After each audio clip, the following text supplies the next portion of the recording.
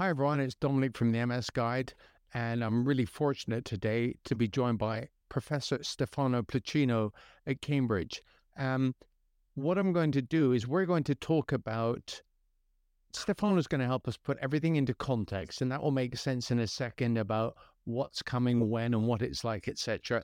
And Stefano's a real expert in this stuff, so I'm just going to turn it over to him and let him introduce himself. So, hi. Hi, Dominic. Thanks very much for hosting me. So, as you said, my name is Stefano Pluchino, and I'm a professor of research in immunology at the University of Cambridge, and my long-standing interest since my early days in science is around advanced therapeutics, including cell therapies, gene therapies, and anything cool and fancy which might hold the promise of succeeding where previous therapeutic options have failed. So that's I'd say you came to my attention, if that makes sense, because I did a podcast with a friend. And we were looking at, you're the guy behind the injecting the stem cells into the brain directly. I'm not a guy behind. I'm one of the guys behind. But this is becoming more and more global initiative. Sure. As the time goes by. But yes, I'm one of the authors of that paper that you and your friend were commenting. Yes. Yeah. I mean, it's all amazing stuff. And, from the patient perspective, everybody I know, and judging by a lot of the comments I get and everything, it's almost, dare I say, sort of almost desperation. You're hanging on for stuff. I've had MS for 31 years and I've had 5 DMTs. And it's the kind of thing where you just think, I want to do the best to minimize this the most. And then there's many people I know, a friend, Mark Webb, for example, with advanced MS, there's a great feeling often that the sort of ship has sailed for anything to happen in our lifetime. And then we look at something like this and think, oh, good grief, this is amazing. So what I wanted to talk to you about, though, was really this whole, I suppose, psychological thing that we all have as patients. And I wanted to use your expertise to try and help put into context and set expectations, because I think it's super cool. But I think we all need to understand where we are with things and everything. So, the first thing I wanted to ask you was all these technologies and therapies, because it's not the HSCT that many people are accustomed to, the idea of having your own stem cells. You're talking about using other stem cells. Is that correct? Yeah, it is correct. Yes, it is correct. And how does that work? Okay, so shall we start from the way it works, and then we can jump into the context and the expectation, what do you want to discuss? Sure, yeah. It's just, so I'm ignorant to all this, so excuse me for not, yeah. The way it works biologically and scientifically is purely fantastic, and that's why there is so much excitement around, and there is so much enthusiasm, and there is so much expectation. Yes, really. And I've been dedicating the last 20 plus years of my career to not only to preclinical work aiming at addressing whether there is a space for advanced therapeutics to be of impact in MS, but also to understand the way they work. And the way they work is multiple ways of working, because they are fully naturally occurring live biological entities that we inject in vivo, either in animal models of MS-like disease or MS-like lesions, or as we have done recently, in people with real disease, in people with MS. Yeah, they work by multiple modalities. They're able to survive and to migrate and to integrate in what we call the whole, which means the planted animal or individual. They are able to differentiate and to give rise to mature progenies of brain cells, because they are multipotent. So they can give rise to malinforming cells. They can give rise to astrocytes. They can give rise to neurons of different types. But also the these, should we call them naive stem cells? They have the ability, when I say naive, I mean they haven't gone down I'm this or I'm that route yet. The potential is to not only remyelinate, because that's what a lot of people talk about, but actually helping regenerate nerves. Is that fair? Remyelination is a mechanism of regeneration. It is damage induced regeneration of life. The way the lay public or the general public expects regeneration to happen in the brain is very similar conceptually to what everyone has been used to in the skin or in the liver, which is complete regeneration of an entire part of a given organ, which I don't think is yet fully achievable in the brain in real life. The way tissue-specific stem cells, like the one that we have studied and we are studying, work is, again, by keeping a certain grade of multipotency specific for the tissue. So basically and logically, when injected back into the brain, they find a familiar, if not hospitable environment. But what is absolutely outstanding, unexpected, remarkable, is that they also all other abilities. And the other abilities were not even considered when stem cells were initially proposed as advanced therapeutics, because the old dogma, if you like, it's a dogma, is that I have a damage, I have a loss of tissue, and I will make new tissue with the stem cells. But what was completely unexpected is that stem cells also have abilities to provide indirect support. And the type of indirect support is composed by a release of molecules which are anti-inflammatory, release of molecules which are neuroprotective, ability to promote cell-to-cell interaction. Even exosomes, they're able to release tiny vesicles, which are, we call them like Amazon-like parcels, to deliver information to target cells. So the complexity of the way they work is very, very high. And what is becoming more and more evident is that they are able to adapt some of these functions based on the environment. So in other words, this is real. It looks like science fiction. I agree with you. It's and which is beautiful, but which might also be another problem, because patients especially might become impatient when this type of fantastic new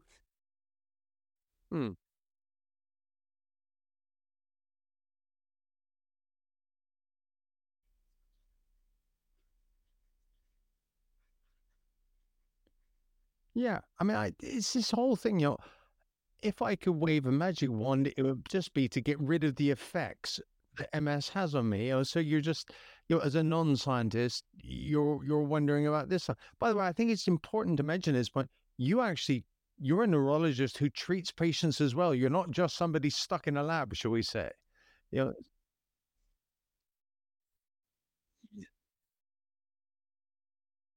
yeah.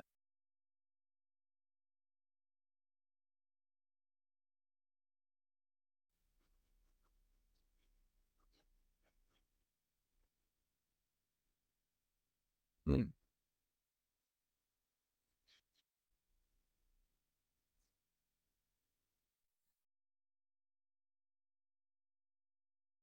mm.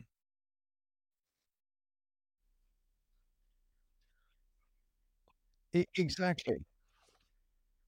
Oh no, I mean that's brilliant. I mean, I wish there was more people that sort of thought about it like that. Sometimes I think patients think there's often they feel a disconnect between the neurologists and them, but not with everybody. But so is it fair to say when you started doing this, what they were doing was exceeding your expectations? You were finding out things that you didn't think would even happen.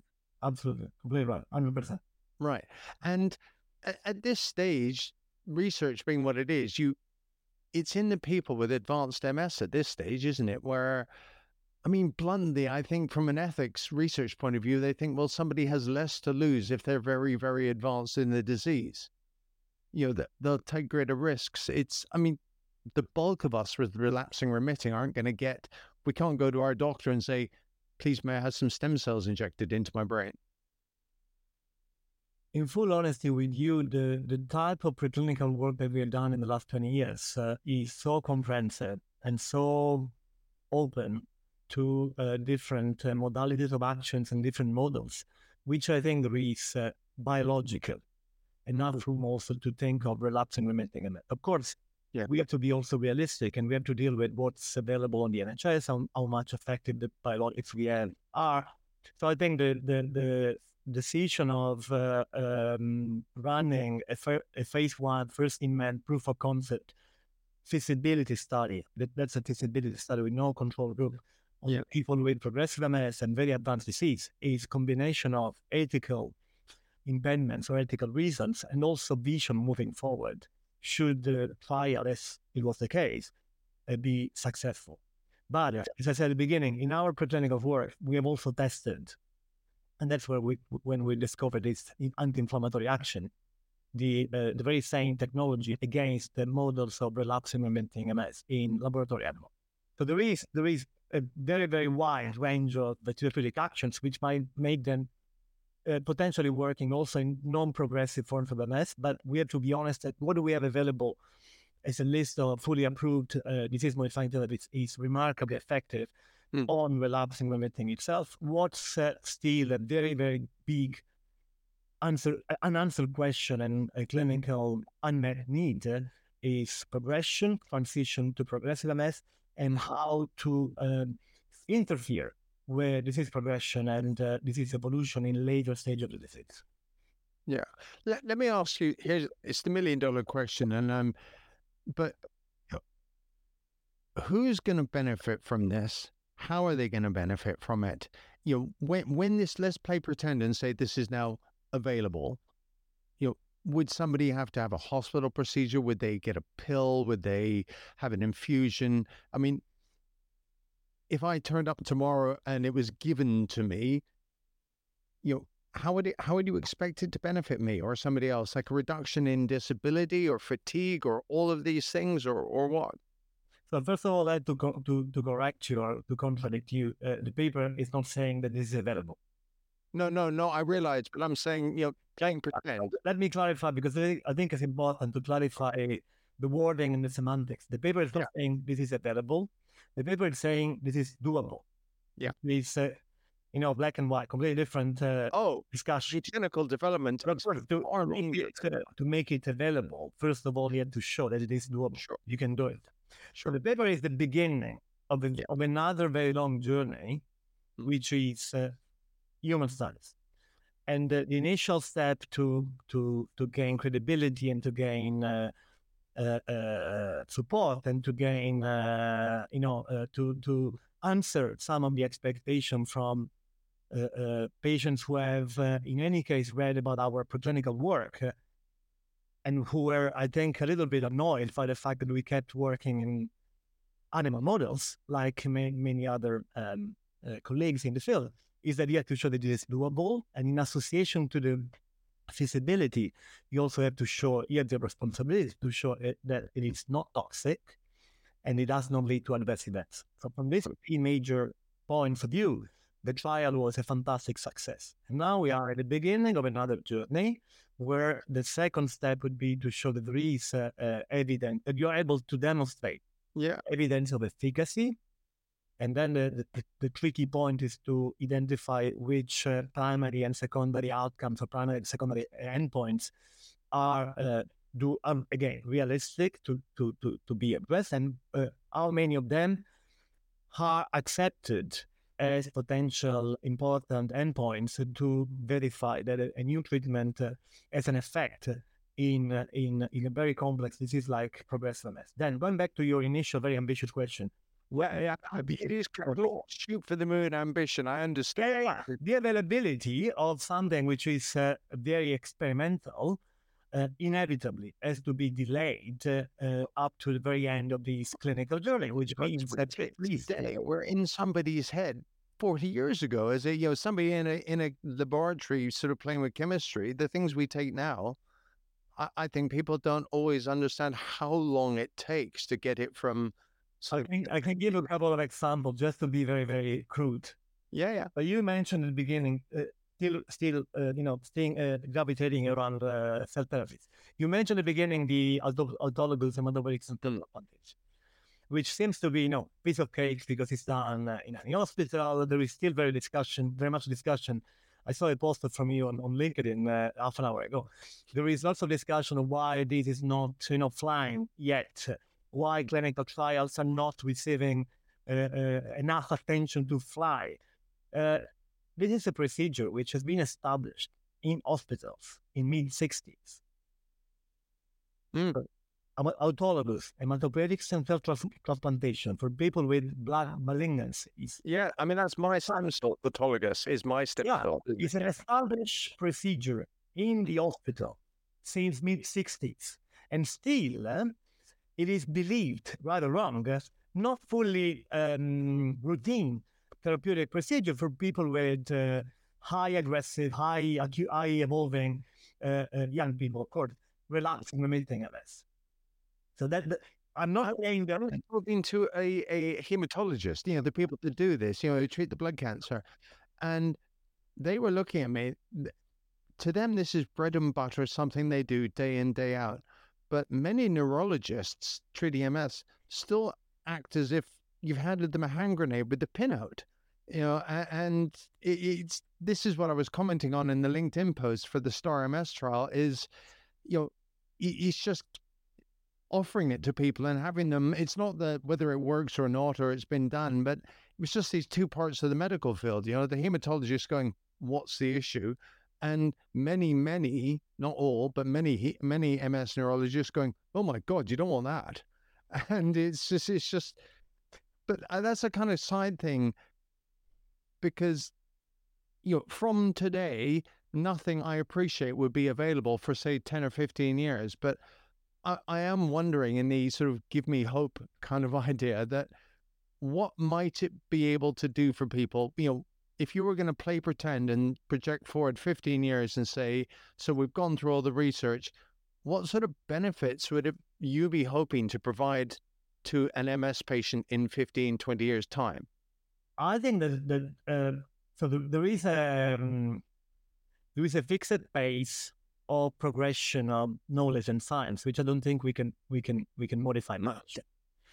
We have a fantastic technology available nowadays, which was not available, say, 10 years ago, which might allow us, and which are already allowing us, making careful, precise predictions of outcomes. So my feeling is that in the next 10, 15 years, we will be realistically able to produce and to provide way more than what we were able to provide in 10 years, 15 years, 10 years ago. Yeah. In terms of quantification, I don't think I'm able to quantify what and by when, but I can tell you, I think this is very, very public. So there is, I would say, global interest towards progressive MS. There is a fantastic initiative which is receiving support from individual patient society worldwide, which is called the Progressive MS Alliance. Yeah. There is a specific agenda in the MS for MS and for the PMS Alliance, which is specifically pointing at understanding mechanisms of progression and developing new therapeutics to stop progression or to promote regeneration. Remyelination is one of these key topics, but not only remyelination. No. So I think that in the next 10, 15 years, there will be more drugs, there will be more disease-modifying therapies, there will be more and more BMTs for progressive MS. There will be also these cultural game-changing new concept, which is that we have several medications which are fully approved, which share common mechanisms of action with different conditions and which can be repurposed very straightforwardly to progressive MS or to MS without starting again from early stage clinical trials. Yeah. What to modafinil or similar? Modafinil is one of the example. Now we are dealing with metformin and alpha-lipoic acid in the Octopus trial. The very same exercise is being done towards motor neuron disease. So there is a global alliance which are putting together on the same table of discussion several neurodegenerative conditions which are common mechanisms, with the idea of having not only meta-analysis on different trials, but also to repurpose medications which have already undergone very extensive clinical stage and clinical experimentation in conditions which have not yet been trialed for those medications. So I think the next 10, 15 years are going to be very, very interesting, not only for us as clinicians and physician scientists, but also for patients. Sure. I mean, it's just, it all looks slightly sci-fi, but, as I said, but the whole thing is you're thinking, so what will this do for me and when will it do it? You know what I mean? Because it's you've got the clock ticking in your head. And then again, it's my experience talking to other people with sort of quite progressive MS that they feel like they've sort of crossed the Rubicon and they're now not in a position where they could be treated or helped. Whereas things like the Progressive MS Alliance, it's expressly looking at people with the condition that's got to that stage. Absolutely, and it's important for patients not to lose their hope. There is two things which are happening very actively, and the PMS Alliance is one example, but there is also smaller, fully academic or very minimally profitable initiatives. One is very close to us. I think here, one of your best friends, it's the clinical lead of that trial, which is called Chariot, Yeah. which is very innovative in the way it is assessing not anymore the usual EDSS, which is very much biased towards ability to walking, but it is residual upper body function. Yeah. Which I think might be game changing when developing new patient-reported outcomes from Matrix to assess the value of new therapeutics in clinical trials. So that in that specific case, the medication is classified, but I think the idea is applicable to many other medications. So there is PMS Alliance, there is individual trials, there is also new medications which are being repurposed to MS specifically for people with advanced disease. And there is also in parallel this very interesting, refinement of the concept of window of opportunity, because the window of opportunity is still very much empirical. We as clinicians don't know when to treat. It is under continuous revision. But in specifically applied to progressive MS, what's happening is that a few trials are already testing this combination therapy approach, by which fully approved DMTs for relapsing remitting MS are being combined with medications expected to promote brain restoration, brain repair, brain regeneration early during the disease, in order to either delay the transition to progression or slow it down much more specifically if proposing or offering that treatment later in life. There is a final aspect, there is a final aspect of disease which is not yet fully MS specific, which everyone in the field is now getting very interested to study, which is physiological or pathological brain aging. So there is also the possibility to combine in the future DMTs fully developed specifically for MS, small molecules being repurposed from other indications, and I wouldn't say rejuvenation therapy, but it is medications which have the ability to slow down also cellular senescence and cellular aging, which in combination might have a much higher impact in terms of predicted clinical outcomes. Okay. You mentioned clinical. You mentioned the empirical window of opportunity, and the thing that always sticks in my head is many trials have 55 as a cutoff age for inclusion. Now, as somebody who's going to be 55 in the next couple of weeks, I'm thinking, that what it's like when you're younger, you just don't conceive of being older, and then all of a sudden it's just like, oh God, I'm going to fall out of the window to be included in something cool. Whereas Chariot, as you mentioned, I think the upper age limit is 80, but it would be really nice, I think, to know that there's things, take this notional 55, goodbye. One day you're okay, the next day you're not for it. That's why I mentioned the aging. Yeah. Because we are realizing that the worldwide population is aging much more now, and aging is becoming another very relevant unmet need in clinic, associated or not, in association or not with diseases. And Chariot is one example, but even Octopus is now considering people with, I think the upper limit is 75. Right. So we are increasing more. The more we experience we make, and the more confidence we gain, the broader inclusion criteria we are proposing. Right. So if we were going to put this into a sort of timeline, because it was one of your colleagues who was telling me when I was asking how and where does remyelination fit in specifically, and they said, well, hopefully the idea would be to give somebody a DMT and a remyelination drug at the same time. Everything essentially, I think of it as chemical breaks, but then the remyelination is possibly repair, because it's this idea that you could actually get something back as opposed to just keep what you have and slow down the loss. It's this restoring function. So in time terms, when we're able to start restoring function in MS, is going to be 10, 15, 20 years? I mean, I'm not going to nail you to this, and this is for patients. This is from a patient perspective, not a scientific.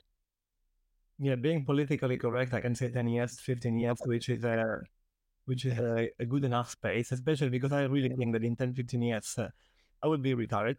No, I'm joking. In 10, 15 years, there will be enough progress to address some of these still outstanding questions. I think you never retire. Is the kind of guy that could ever retire. Your brain would not stop. Yeah. No, I was trying to make a point which I think is critical, especially because the ambition of our conversation today was to provide the right context. Remyelination is indeed very popular and very also very much expectation, because there is evidence that if there is an anatomically damaged nerve fiber and you provide exogenous myelin or provide means to make myelin again, before that anatomically damaged or anatomically demyelinated nerve fiber will start dying, the function that was lost is rescuable. But I think that in the complexity of MS and its very high level of heterogeneity across life stages and across life, we have to focus to recovering function and restoring functions.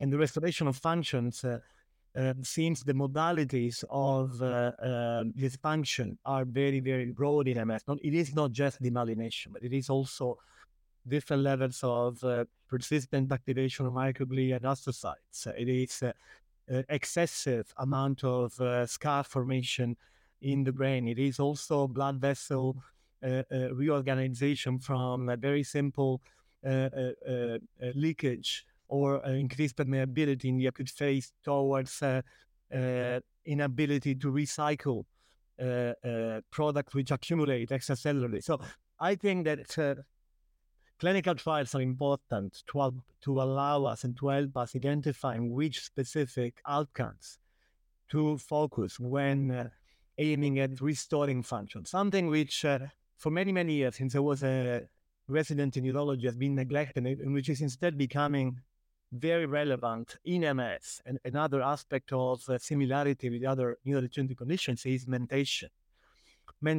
memory, and ability to focus and to keep having a logical approach to daily activities is something that is emerging as very, very important endpoint in efficacy clinical trials. So, and myo might not be related to remyelination. Myo might not be related with decreased vulnerability of neurons, even those which biologically are non-myelinated neurons. So I think our conversation might become a little bit complex, but what I'm trying to say is that the combination therapy or the multiple target approach, I think in the next 5 years would be the one that has more chances to make a difference.